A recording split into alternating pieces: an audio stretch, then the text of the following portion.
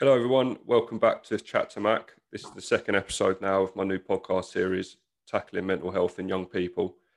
Before I start the episode off and introduce my guest for today, I just wanted to say a massive thank you to everyone for the love and support since I uploaded my first episode last week. The response has been amazing. I've had so many nice messages and comments, both privately and on the videos themselves. So I just want to say a massive thank you to everyone for that. Now, today's episode is with a boy that I've been friends with for years. He offers quite a different perspective on mental health in general, my sort of experiences, and he can actually comment well on his own. So today's guest is Greg Matthews. Hello, Greg. Hello, Thomas. How you doing, mate? You all right? I'm very well. How are you? I'm good, man. I'm good. So as I was saying, obviously, Greg has been a friend of mine since year seven. So what's that, like 12, 13 years now? Yeah, Yeah, so getting on. I'd definitely class him as one of my best friends. He's been through a lot with me, highs and lows. But talking to him off camera, he's openly said that he's got quite a different perspective and opinion on what my mental health issues had on him. Whereas Callum and Alex last week, they said themselves they've only known me a couple of years. They can only comment on what they've sort of seen in the last few years. Whereas Greg has got quite a wider knowledge of experience with it and also his own problems. So going off obviously the first episode, Greg, what was sort of your opinion on what happened to me and how did it sort of affect you? I mean, to be honest, it was not so because obviously, like, I've gone through my sort of like own things. It was easier to sort of like recognize it, if that makes sense. Hmm.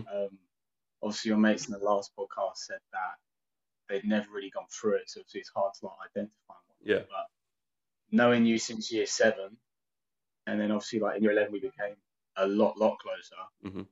and then through like year 12, year 13, and obviously when you went up to like Mason and stuff like that, we went obviously like fell apart a little bit. But then I think particularly when it was around obviously the time that your mum died, I think that's when me, you, Ross, we pretty much just became like glue. Do you Yeah. know what I mean? Mm. And so today, mate, it was quite it's because I've seen you from being the confident, happy chap, you know, always up for a laugh, always going out in your car, being a proper little rude boy and whatnot, to then being at your lows. And I think, yeah, it was just a massive shock, just seeing like a major contrast and stuff like that. To be honest, there were times I think it's such a weird sort of like thing to sort of like look back on. Because we, since obviously like your mum died, we'd actually done like quite a lot together, and we'd Mm. never really spoken about how you felt, if that makes sense. Yeah. I feel like it was always a sort of duty from myself and probably those around you to sort of like distract you from it rather Hmm. than actually confront you and say, mate, are you okay? Um, yeah, it was quite a weird one. Do you think it was like hard for you to like talk about it in the first place? Yeah, it was obviously really hard. Like I say, when I'd sort of expect friends to be the ones that I'd want to take my mind off of it. Mm. Like obviously we went on a couple of holidays together, went to Prague and Ayia Napa, and they're the sort of Boys. places I wanted to do, and I wanted to go for a laugh. Yeah, Take my mind off everything. What I didn't want to do is then say, "Oh, whilst we're here, Greg and Ayia Napa having a great time, can we talk about this?" That wasn't yeah, the plan, and it got to the stage where I started doing that with family as well. I thought, well, I want to have fun with my family. I want, especially when my mum was still alive, but slowly going. I wanted to enjoy them last moments. I didn't want to then say, oh, mum, I've got a problem. Like, I'm actually really suffering and I'm struggling to come to terms with you not being here anymore. Because she was the reason I was upset. So I didn't want to talk to her about it. So then, yeah, if you then put all that together and you think, okay, well, I don't want to tell my friends because I want to have a laugh with them. I don't want to tell my family because it might upset them. Then you're sort of left with no one because they're your supports, they're your friends, your family, they're the ones you talk to. So then I think that's probably why I chose not to speak to like the likes of you when we'd been on a holiday or any friends I might have had, because who yeah. wants to be the person to say, oh, we're having a great time, boys. Oh, can we talk about me not feeling too great, please? Yeah, see, It's this is the maddest thing. So I remember, obviously, yeah, like when we was in like Napa, Prague, having it large, with the boys. I remember it was probably 2019 when obviously like you started taking things to a sort of like new level, if you will, and that's when I feel that I properly like spoke to you about mm, it, like a whole another year after like you was going through it. So that was quite mad. I think I don't know. It was like quite a strange thing, and I understand what you're saying. Obviously, where you don't want to ruin a good time and whatnot. But now, for me, looking back, a part of me feels like guilty for not just saying like, "Shit, mate, like, are you okay? mm, Like, I know we're out here having a good time, but you're clearly not in a good headspace." But then also, a part of me is like, you should have trusted me more just to tell me. Do you know mm, what I mean? mm, Because I'm not gonna say, "Oh man, mate, like you're ruining my holiday." I would have completely sacked off the holiday for knowing like you was all right. Do you know what I yeah, mean? yeah. So was it a case of like was you just scared? Like why did it lead for you to because obviously I don't know how comfortable you are with me like saying things, but obviously you messaged me and Snapchat me saying that you've done things to yourself, Mm, and obviously that then puts me in a because I'm in London, that then puts me in a situation of like, what the fuck can I do? mm, Sorry for swearing on that. Yeah, like what the hell can I do? Like obviously I'm so happy you're telling me, but mate, like I'm stuck. I can't come and see you. Do you know what I mean? Obviously, that's where Callum and Alex had obviously like a different approach. mm, They could literally come to your house, whereas I was stuck. I couldn't help my best mate. All I could do is ring you up, but if you don't answer your phone, what else can I do? Do you know what I mean? mm, I can't call your dad, can't text your sister or anything like that. mm. So, don't know. Like, were you scared to tell me, or did you just not want to tell me, or were you trying to think that it wasn't actually happening and you were just like, I'm okay, this is just gonna pass? Yeah, yeah. To be in all honesty, I think from my perspective, I used to think, well, I know it's happening. It's in my head. Mhm. I know I'm not right, but at this moment in time, no one else does. So I'm cushy. I'm cool. I just get on with it on my own. And then it was when Mike, like I said last episode, when Mike from Love Island died, I thought, wow, like this is actually quite serious. I can't deal with this on my own anymore. Because he clearly did, and look at the outcome. So Yeah. I think why I didn't speak about it for so long, and why I just kept it to myself for. I mean, people think it was just after Mum died. This has been, it was going on for years. Like it was before my mum died because I knew it was coming, and I think the See, I reason didn't, I didn't know that. not Even like, do you know what I mean? It's yeah, that's the thing. Like it was there for a long time. It was just as time went on, I just buried it deeper and deeper and deeper. mm, And I think the reason I didn't say anything was because all the time it was just in my head. It wasn't real. right. And I think then eventually speaking to someone about it, like when I went to my doctor about it for the very first time, it just happened. The doctor was the lady that my mum would deal with through all of her treatment at the health centre. And for whatever reason, it just happened to be her that I saw on that day, which I think was a bit of a looking back. I think it was a bit of a sign that it had to be her. It couldn't have been anyone else. Yeah. And she looked at me and she went, "You're not all right, are you?" And it was like, it felt like being sick. It was like, there's my issue. And as she was speaking, it was coming up and up and up. And before I know it, I said no, and I burst into tears. And I just started crying and crying and crying. And that was the first time I mentioned it, and it felt like a weight was off my shoulder. But at the same time, it was now out there. Like another human knew about it. And Yeah. for a long time, it actually made me feel worse because it was now real. I had to start dealing with this now. And then I thought, well, if I can tell a doctor who I don't know on a personal level, I had a lot of respect for her for what she's done for my mum, but I didn't know her on a personal level.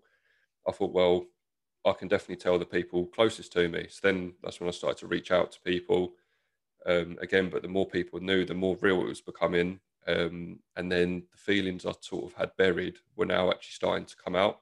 So the Yeah. sadness, the anger, it wasn't even the want to hurt myself. I didn't want to hurt myself. It was just the only way I could release any anger. Um, Yeah. so I think, yeah, a big part of it was I just didn't want to. I didn't want to make it real, and talking about it made it real. But if I hadn't spoken about it and I didn't, make it real when I did and left it, then I might not even be here to do this. So obviously it needed to happen.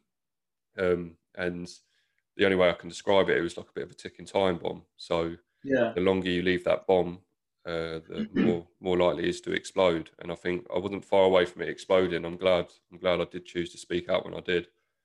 Yeah, that's the scary thing. Like, as much as obviously, I backed you to have like, a very strong head and stuff like that. There were times when I genuinely thought, I'm gonna lose a mate. Like, Mm, genuinely, I'm gonna lose a friend. I think for me, the main one was when, I was at university, and I don't know, it's quite weird talking about. So obviously, I remember I was in my library, the uni library, with a few mates, and you was just messaging me saying, I'm not okay. I'm on my way home. I'll call you when I'm on my way home. But when you said that, part of me was like, what if he doesn't make it home? Do you know what I mean? Like, mm, you're in, for me, I felt you were in that mindset of, you were like, listen, if I go, I go. And that was probably, like I said, like I felt like trapped in London. That was the most terrifying, because I remember I called you and you were so like monotone. mm, Like, I was like, mate, are you okay? Are you okay? And he was like, yeah, I'm fine. And I was just like, I've sort of like lost him. Like, you had no emotion. Because I tried like trying to get it out of you. I was like, listen, mate, like, what's going on? And he was like, I just feel depressed. I want to kill myself. And I was just like, I can't do anything. Do you know what I mean? And looking back, and obviously, like, I'm so glad you told me. But at the same time, I was just like, just don't be selfish. Do you know what I mean? Like, this, mm, this from my point of view, I was just like, you doing that to yourself, you like, ending it all is the most selfish thing you could have done to everyone around you. Now, obviously, I know from experiences and obviously from what you told me, you don't think like that. Do you mm, know what I mean? You just think about yourself, obviously.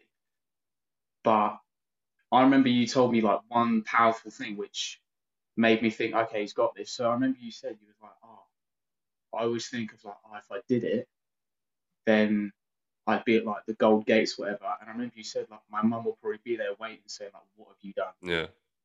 What have you done? I remember like that stuck out, like that conversation that we had. Yeah, well, I mentioned that in the last episode about the turning point for me was sort of flipping it and thinking about how my mum would see it and thinking, well, she wouldn't be proud of what I was doing. She would be ashamed of what I was doing. Mm. And I do agree. It was selfish, and I used to have that opinion before I suffered with mental health. I always used to wonder, Yeah. like, I always used to think people that commit suicide, it is selfish because all you're doing is moving the pain onto friends and family. Like, you think for my family, my sister had just lost her mum, my dad had just lost his wife, and then I was going to go and end it myself and add more stress to their life. And now my sister had lost her mum and her brother. Do you know what I mean? So I do agree that although it takes a lot of balls to do it, because actually going through and doing that is, I don't think I ever actually would have had the balls to do it personally, but Yeah. it is selfish because, like I said, you are just moving that pain, you're moving that upset onto someone else. And I think when I started to change my whole perspective, I'm a strong believer that mental health issues, they can be eased just with trying to change our whole perspective. Mm.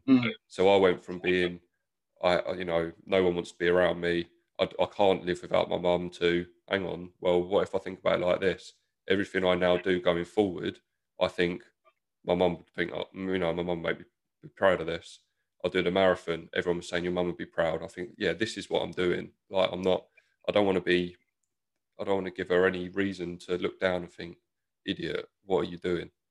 And Yeah. as soon as I changed that perspective and actually started to think, well, everything I do from now on is in her memory. So I've done football matches, is to make her proud. So I ran the marathon and things like that.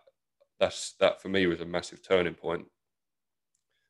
But you can't really comment, or you can't expect someone to do that in the moment, because it took me, I had to experience it before changing it. Mm. But I do hope these sort of videos, when someone listens to this and thinks, well, I'm in that situation, I feel like there's no light. I don't feel like it's going to get better. Me and you we've both suffered with mental health problems, and we're both here now talking about it, which has been a stigma that men can't talk about. We're both men, we're Yeah. both talking about it. Um, and that's sort of hopefully where people will choose to go. They'll go to a doctor, they'll go to a friend or family rather than just letting it build up inside them. Yeah, I think obviously I don't want to like gash you up and everything, but you are an inspiration, mate. Like you I genuinely appreciate it. are. Like I think like you haven't had an easy run in the past. Well, it's coming up to 4 years, isn't it? Hmm. You know, and within them 4 years, so much has happened. And yeah, like you say, for you to sit here now, do what you've done, raise what, 30 grand was it? Yeah, 30 grand. Yeah. Something like that. For charity, off your own bat. I just think, mate, it's admirable. It's so admirable. So yeah, bro, like to anyone that is sort of like listening or watching this, look at Tom. Like he's done it, he's completed it. Do you know what I mean? No, it's true though, mate. Like genuinely, you're my best mate, and to know what you've gone through and to see obviously like you still here and also not being afraid to talk about it, channeling those energies into something, into helping people, it's mental. It's such a good thing. Like honestly, it's such a good thing. Like I know other people that have gone through it, and because they've gone through it, I don't want to talk about that time. I don't want to talk about that time period. But you openly talk about it, which is such a great thing because yeah, bro, like so many people are scared to chat about it. So many people. I think as well, just going off what the feedback I've had from the first episode and things like that, I don't think people realize how many people actually suffer with some form of mental illness, whether it's depression, anxiety, stress. And I think everyone thinks that they've got to be at my end of the spectrum where I was thinking of committing suicide to talk about it, when Yeah, even a small, you could just be stressed at work or at uni, at school, and you're just stressed. That feeling of stress that you hold inside you, that could be the start of a bigger issue later on if you don't talk about it now and get it off your chest now. But obviously, like you've had your own issues with mental health stuff as well. So, how do you feel about telling the listeners obviously what's been going on with yeah. To be Matthews? fair, I think obviously mine and yours have like they're similar but also very very different. Mm, Um, so for me, I think it stems like way back when. Like, I've always been like an anxious kid. I think that's the first thing that ever cropped up, just being anxious. Even when it was from something like mucking around when I was like, 9 or 10, playing knockdown ginger, I was always the kid who was like, no, we shouldn't do that. Do you know what I mean? I was mm, always just sort of like on edge with things. When it came to confrontations, always hated it. So I'd always had this like idea of always do the right thing, never put yourself in trouble, all this sort of stuff. And then, yeah, I think when it really came to sort of like fruition was probably maybe when I was 17, when I had my motorbike. And did I tell you about the story? I almost got hijacked.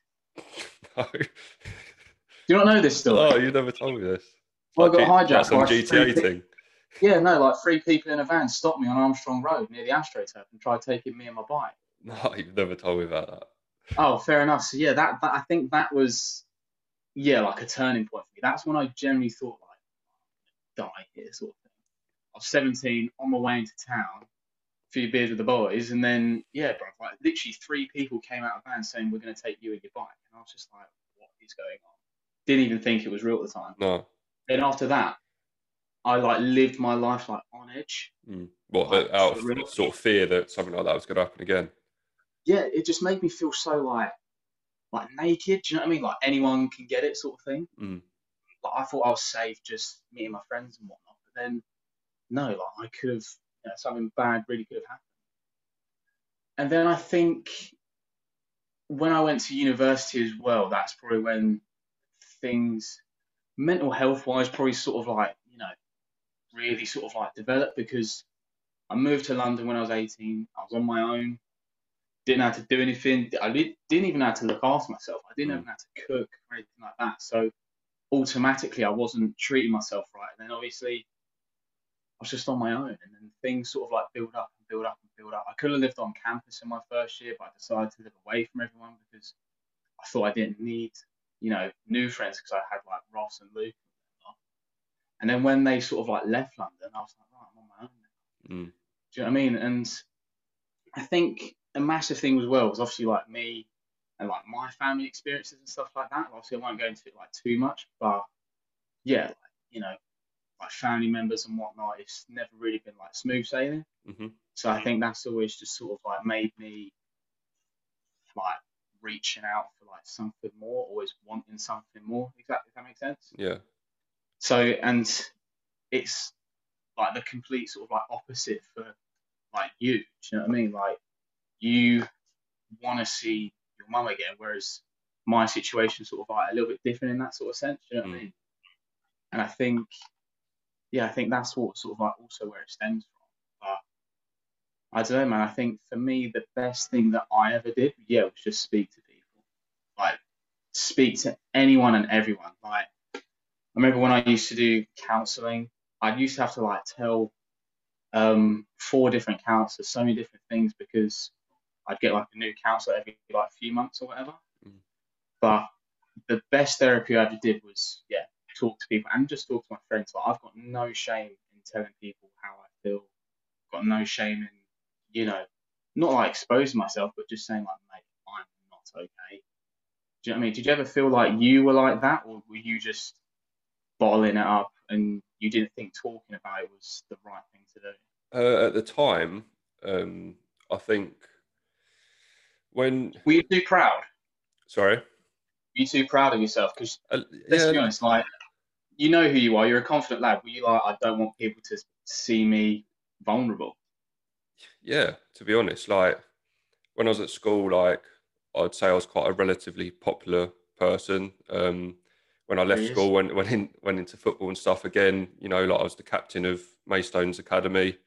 I'd had a really good sort of background with football at professional clubs and stuff. So I was a confident person, and I did sort of feel like I'd gained quite a popular um, sort of viewing on myself from peers and friends and everyone in around my sort of community and stuff.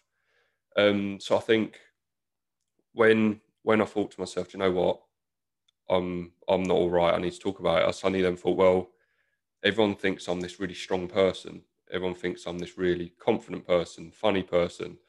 And obviously, all this was after I'd done all my fundraising. So I'd won 2 awards in fundraising. The amount of people that would message me saying, "Oh, I couldn't do what you've done. You're so brave.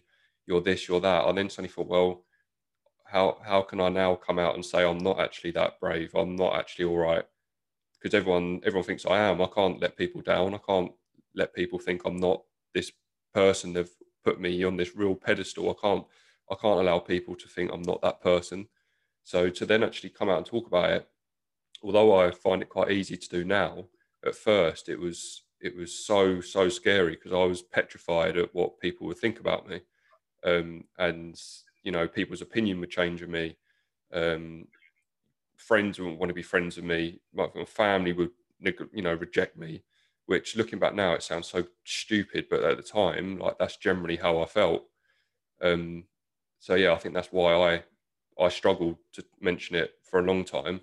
Mm, And like I said before, when Mike died, obviously he committed suicide. He was what I thought I was, popular, maybe not wealthy, but he obviously had good money, fame, things like that. And I thought, well, if he obviously sort of fell into the same bracket, he didn't want that image to be ruined. He didn't talk about it, and he bottled it yeah, up. And yeah, the reasons he was feeling that were very different to mine, but the outcome could have been very similar. So I think that was a real wake up call. And when that happened, I was like, yeah, it's time to talk. And I think the next day, I booked an appointment at the doctor's. yeah, yeah. See, that's the thing, man. I feel like I can relate to that as well because may not be as popular in school, but certainly it's funny. But no, yeah. So because of like the character I am, I think we can all agree that I'm a like, out there sort of person, Yeah, and especially at uni, that's sort of like the person that I am, and being on like the football team and stuff like that, and going out to then like openly say like, listen, I'm not okay. Like I feel lonely a lot of the time. Like you say, like you feel sort of like ashamed to sort of say it. no, For 100%. me, anyways, in the beginning, I was just like, I can't let people know that I'm human. If that's how it sort of like felt for me. I was Mm. like, I need to keep up this persona, but you know, when and it was so true. Like when I'd like come home, sometimes I'd just be like, I'm just on my own. Mm. I'm just on my own. Like I I th- feel so sad and lonely. Like I'm playing up to this sort of character, and then as soon as I spoke about it, people were like, oh, "Mate, it's okay." mm. I Like think genuinely, like, it's okay. I think that falls quite nicely into the stigma in men. Yeah, I mean, it's something that is spoken about a lot more now. But you know, men do have this stereotype around them that they've got to be the strong one. They've got to be the one that puts food on the table. If they've got a family, they've got to be the one that doesn't show any weakness because you know they're the man. They've got to be the man of the house. They can't show weakness or fear. So I think now, slowly through time, that sort of wall that men can't show emotion is slowly being broken down. yeah, And obviously, we're two sort of signs of that is the case. But still now do think that there are a lot of men out there that do feel extremely pressured in life, in sport as well. I think, like you said, when you're in the football team, like the persona of a football team is they're lads, they're full of banter, you know, talking about girls, going out drinking. You know, you can't be in that, but then want to talk about your issues. That just doesn't go mm, together. yeah, And so I think obviously where you say that eventually, even though you was in that sort of crowd, you found the inner strength to go out and actually talk about it. I think yeah. you're this is inspiring because it takes a brave man to do that. So you know, well done to you and a round of applause for Cheers, mate. Craig. Yeah. Yeah. I mean, no. To be fair, like for me, I think I just recognise it so much more now. I just like it's the same as with, like listening to your body. I listen to my head, Mm, and I recognise like my triggers, if that makes sense. yeah. Like I recognise what's gonna make me upset. I recognise what's gonna make me happy, and I just really, really focus on that. Like for you, are there like to this day like triggers where you think I'm not feeling too bad, like, I'm not feeling too good. I need to sort of like get back to where I was. Are there any things that trigger that? Yeah, I mean, anniversaries are always tough for me. Like, and it is around this time of year. It don't help that it's obviously winter. Like everyone feels a little bit more down and stuff in the winter. That's just Yeah. natural, I think. But now, I mean, if I take you through the next few months, next month it's the 4 year anniversary of her dying. The month after that is the anniversary of the funeral. The month after that is Mother's Day. Also in that month is her birthday. So there's four quite big dates that come around the same time every year, obviously, which I wouldn't say I have to keep an eye on myself, but I just I know now that, you know, the best thing to do if I'm starting to feel a bit, you know, a little bit down and stuff, I know now just ring my sister. So I was just thinking to mum, like, do you want to talk about, do you remember that when she done this? We'd sit there and have a little chat about her. Whereas Mm, before, I probably wouldn't have done that because I didn't feel like I needed to do it. Whereas now I know that if I'm feeling a bit down, I'll look through some pictures. I'll go up the grave and have a little chat with her at the grave. I'll look back at I know one of the football matches that I done in her memory, and I just try and think of things positively. Whereas before I didn't have that that sort of idea of doing that. yeah. But yeah, I obviously I have to keep an eye on myself. I think everyone should, you know, make sure they're thinking the right way and they're open with people and Yeah. Do you think the fact that obviously you have like a girlfriend now has helped? Like in all honesty, like that. you've Yeah, got like 100%. comfort knowing that someone's going to be there for you. Definitely, like when, if I remember rightly with the dates, when I met Izzy, we were, that was July, and I hadn't self harmed since I've met Izzy, luckily, but I was sort of just about starting to come up. You know, I was down for a long time, and I was just starting to come up when I met her, and I think her support has been incredible. Like she come in when I was like that, um, and then a month after we got together, obviously my ex girlfriend Leah, who I was with when Mum died, so I have a big connection with her. She died, and Yeah. that was in the first month of being with Izzy. So Izzy had to deal with me, sort of trying to keep me up after what had happened before, which I was very open to her about when we met.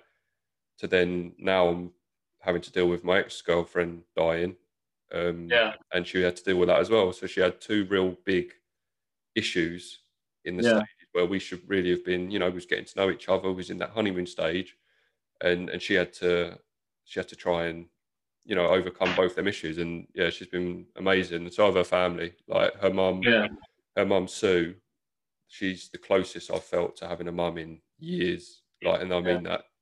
She's she's brilliant. The whole family are brilliant. But That's good. yeah, and I'm not saying the only way of being happy is you've got to have someone there. Like, you can rely on just friends and family, but I definitely think having someone there day to day, it's a massive help, and I'd Yeah. recommend it definitely to To be anyone. fair, I noticed a change because I remember, yeah, when you was in that stage of, hurting yourself and whatnot, and I was thinking, because obviously, like, your friends had a different point of view of it. Don't want to be like controversial, but I was like really angry at you. I Mm, genuinely was, because, I know that it wasn't you, if that makes sense. And I know that if you look back, obviously, like, you can look back on yourself now, you wouldn't be happy with yourself.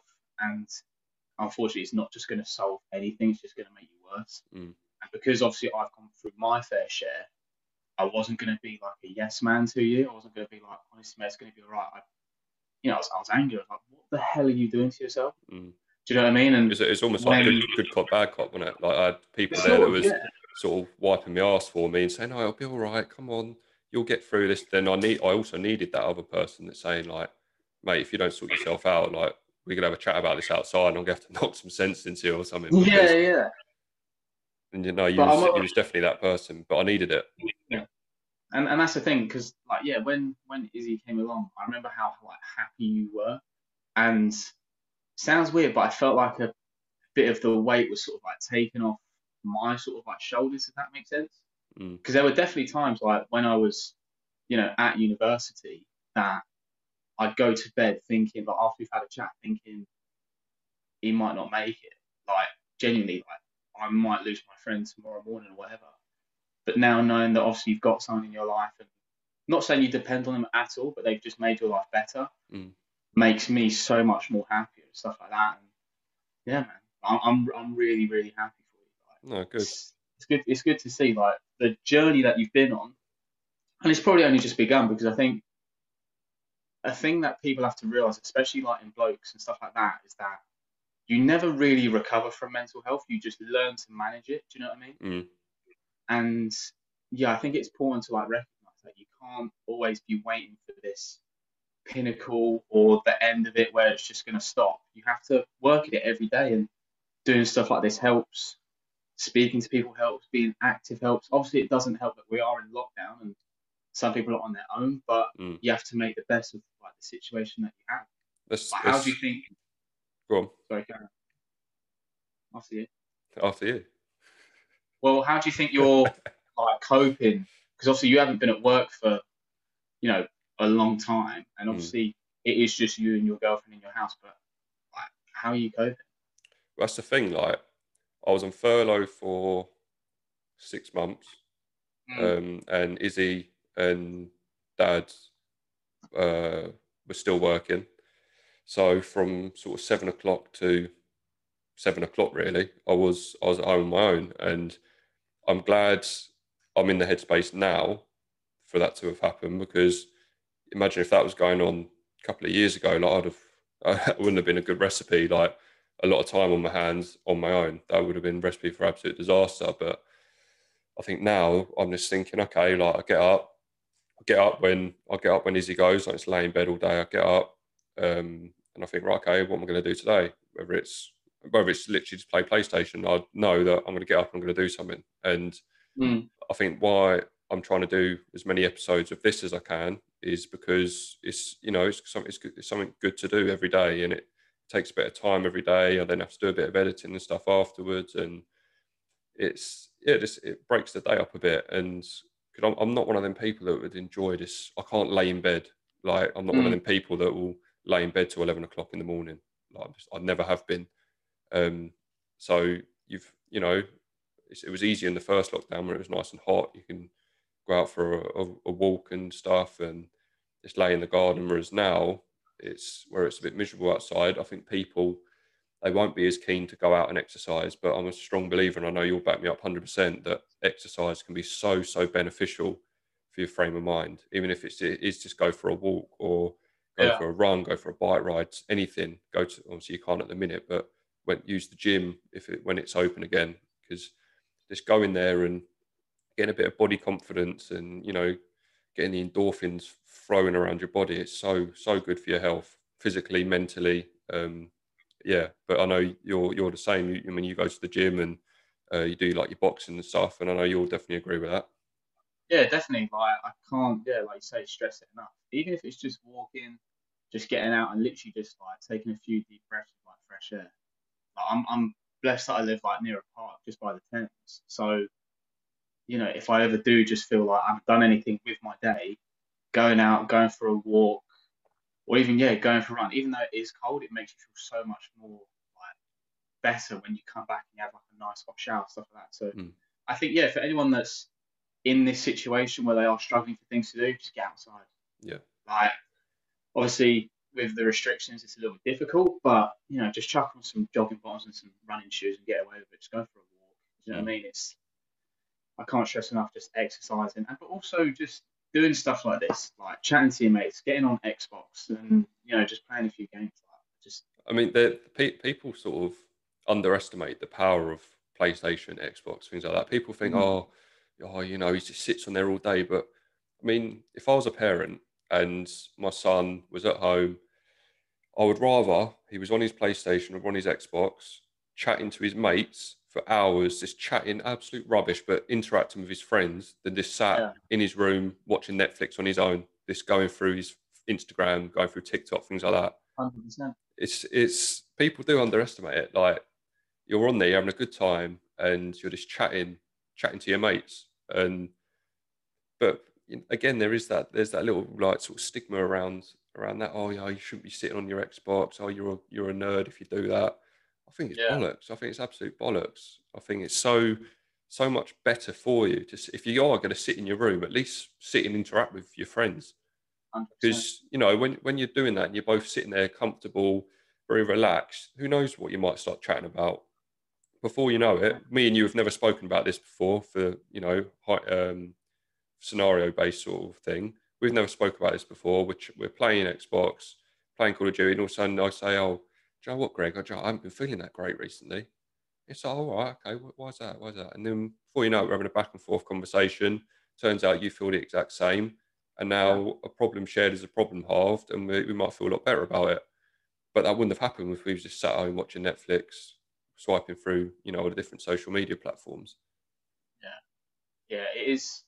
Yeah, like you say, it's so important to like just remain like connected and stuff like that. Like I chat to my family pretty much every day. Chat to my brother every day. Obviously, I live with friends, so I'm in like such a blessed situation. Mm, Even though we are in like lockdown, there's so many people that do have it worse. But I think yeah.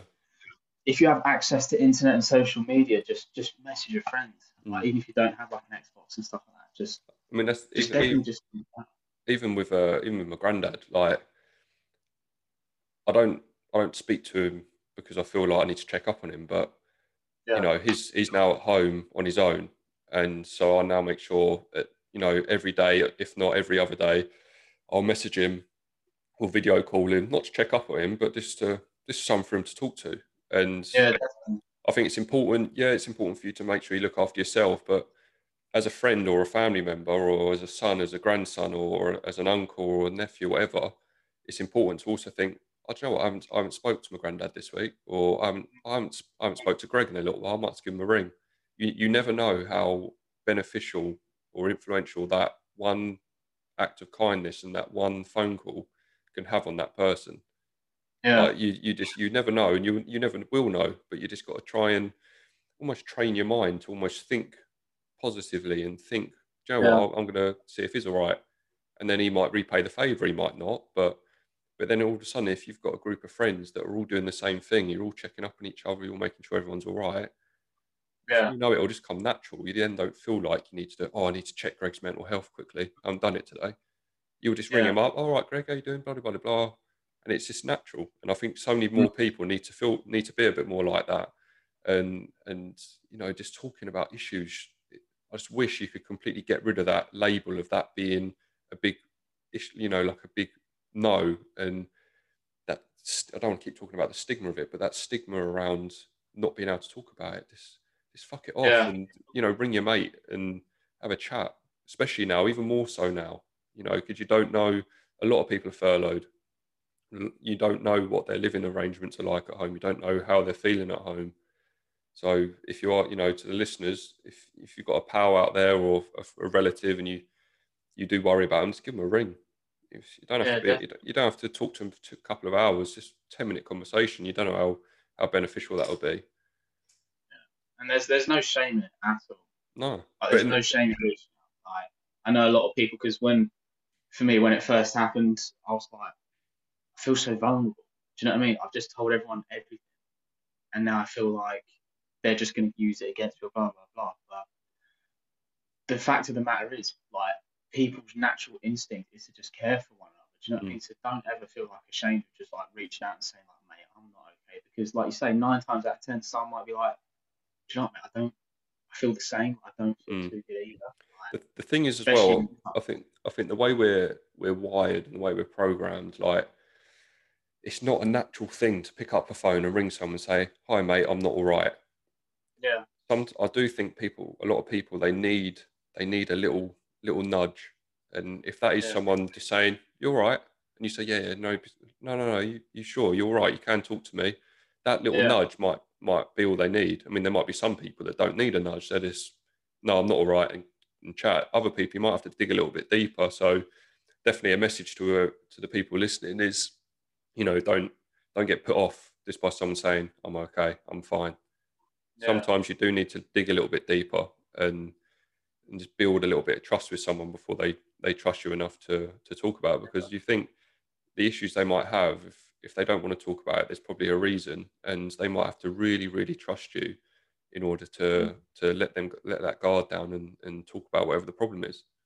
yeah. Because I mean, I think that's how it is between like me and you know. Because when particularly you was going through it, like I think the heaviest was obviously like last year. Yeah, I was just like, let me just check on Tom. Let's just check on Tom. And it became sort of like so natural, and then I know 100% you repaid the favour to me. Mm, You know, it'd literally be out of nowhere. I'd get a message and you'd just be like, right, mate. I'd be like, I'm not actually. yeah, And then we just have like a good, half an hour conversation. And then, from the start of the conversation to the end of the conversation, you realise, oh, maybe there was like nothing to worry about, or I can rely on him. Like, he's such a good mate and stuff like that. And I think it's, yeah, just make it like a habit between like friends and stuff like that. Just checking up on one another. Like you say, like asking the question twice of, are you all right? Because 9 times out of 10, I was going to be like, yeah, I'm all right. But just say again, like, no, mate, are you okay? Because then that's when people are like, ah, and that's so important. And I think as time goes on, I generally think that it will like normalize. Like, I genuinely think that, because it's getting brought up in so many different sort of like ways now, and it's such a normal thing to do. And I think it gives a lot of confidence to maybe those who are older who didn't have that sort of like support system. Perhaps like your dad or my parents, they didn't probably have this sort of platform. When they were probably younger, they was like, if you felt sad, it told you to man up. Do you know what yeah. I mean? Like, I had an experience like that. Was it like 3 years ago, 4 years ago? It was like 3 years ago. Where yeah, I was so anxious and I'd say like, yeah, depressed. I was sad, and a family member was like, "No, you're not. It's all in your head." And I was like, "Is it?" And do you know what I mean? Because you listen to your parents so much, you're like, "Oh, maybe they're right." But then in the back of my head, I was like, "I'm not." Like, do you know what I mean? There was Mm, such a contrast of the sort of like thought behind it. There was literally like, "Man up! Like, you're not anxious. You're not depressed. Like, grow up." At the time, I was like, yeah, yeah, you're right. But then looking back, I was like, that's such the wrong thing to do. Do you know what I yeah, mean? And it made me feel 10 times worse. yeah. I mean, You know?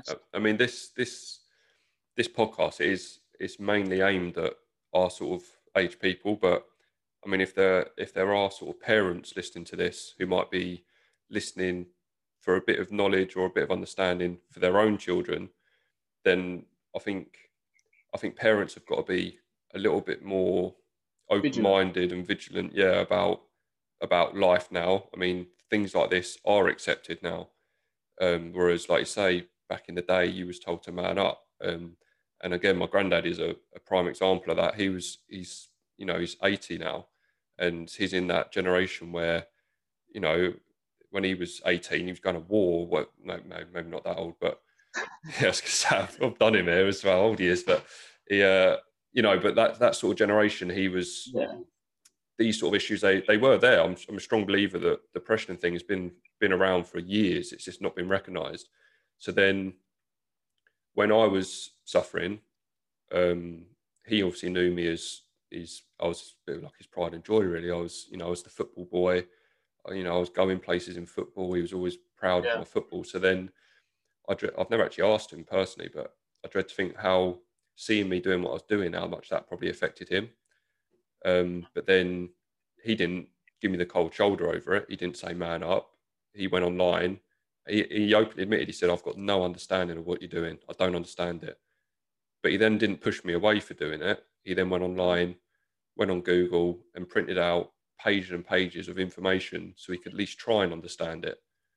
And I think so many more people, adults, could benefit from doing that. Not necessarily printing out bits of paper, but just being a little Yeah. bit more open-minded to it and thinking, okay, like this is a problem now in today's world. I don't understand it personally, but I'm at least going to try. And to anyone listening now that you think that could be you, like, just have a little look on the internet. There's a lot of information out there as to how to help someone that might be suffering mentally, signs to look for, triggers, like Greg said earlier, and where to go if you do need a bit of help, because Yeah. there's a lot of stresses in young people now. People think that young kids live stress free. They don't. That bullying is a massive stress someone could be suffering from. Work, having no money, um, exams, school in general, girls, boys.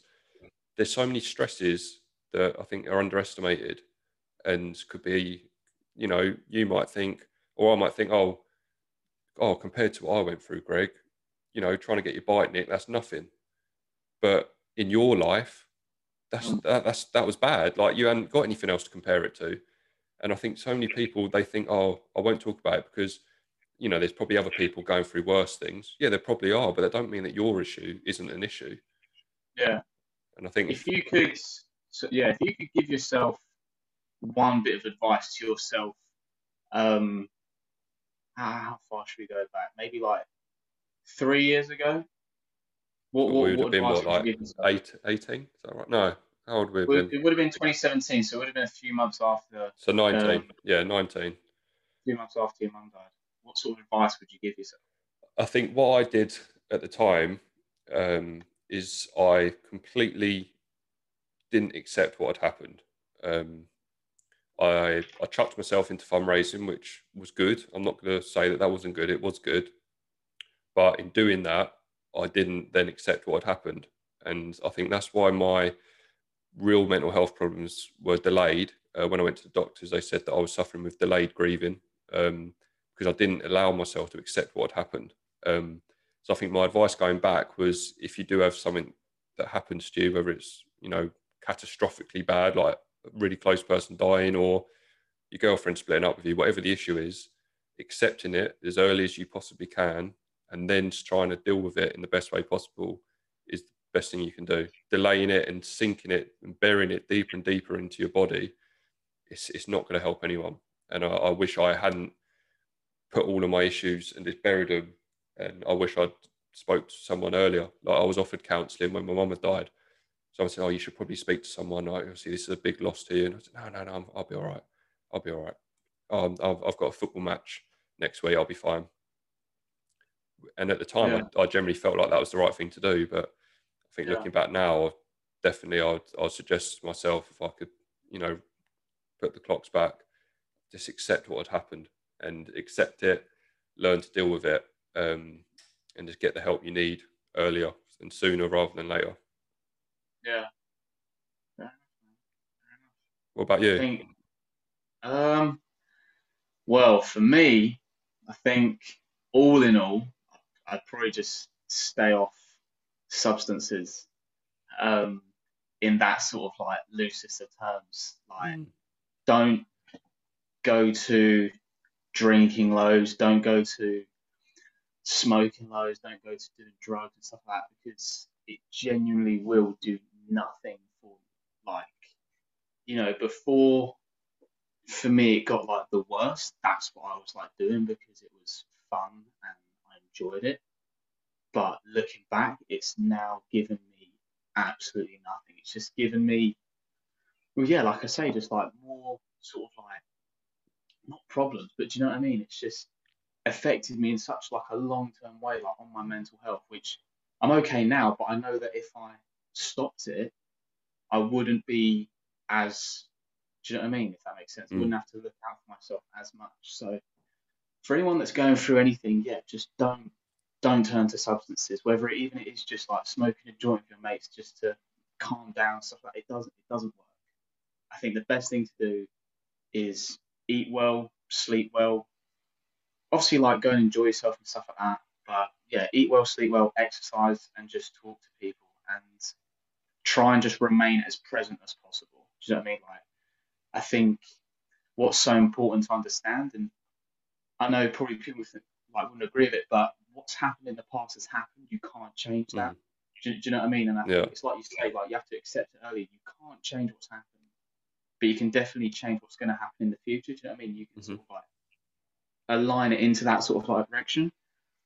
So yeah, man, just look after yourself, and as much as you think like now this is like the worst it is, blah blah blah, the world's going to end, it will get better. Things just do get better with time, and I think you're an advocate for that. Where you've come, me myself as well, and I think so many people like just looking after yourself day by day, doing the same sort of like routine. As much as you think it's boring, it's going to help you 6 to 12 months down the line without you even knowing. Yeah. And then you get to that point where you're like, oh shit, like I'm a legend. Do you know what I mean? Like I'm in such a better place just from doing them small little daily routines, just from checking up on people. You have this, like you say, perspective, a whole new perspective on life. And yeah, like, for me, I haven't done drugs it was 4 years, 4 years, 3 days ago. Do you know what I mean? And I've never like felt better. Do you know what I mean? Like, obviously like things have been offered to me and stuff like that, and there's been situations, but I think, and even though I'm in a good place now, I just think, no, don't need it, because it just does nothing for me. And for anyone that's in those sort of circles, obviously like I'm not your dad, but just think twice, like genuinely think twice. And I think for anyone that's been in the same situation as me would like fully agree on that as well. Well, I think we'll leave it there now, Greg. A massive thank you for joining me on today's episode. If you enjoyed yourself, I very much enjoyed myself, man. I think it's been a long time coming between me and you. Yeah. I mean, me and Greg have conversations like this a lot, and I think the reason I was so keen to get him on board, not only because he's one of my best friends, but he offers a very different perspective than others. And I said to him before we come on, if you don't agree with something I've done in the past, don't sugarcoat it and tell me. And I do owe a lot to Greg and other people in that little circle of friends like Ross, Luke, people like that. But yeah, thank you very much for coming on today. Right, mate, it's been a pleasure. Thank you very much. To everyone else, that is the end of today's episode. A big thank you, like I said at the start, to everyone that's been supporting what I've been doing. If you want to check out the video, it'll be on YouTube. Chat to Mac. It's now also on Skype, not Skype, Spotify. Again, Chat to Mac, and keep tuned in for the future episodes. But for now, it's a farewell from myself and Greg. Greg, thank you very much. So that boy, in a bit. See you soon.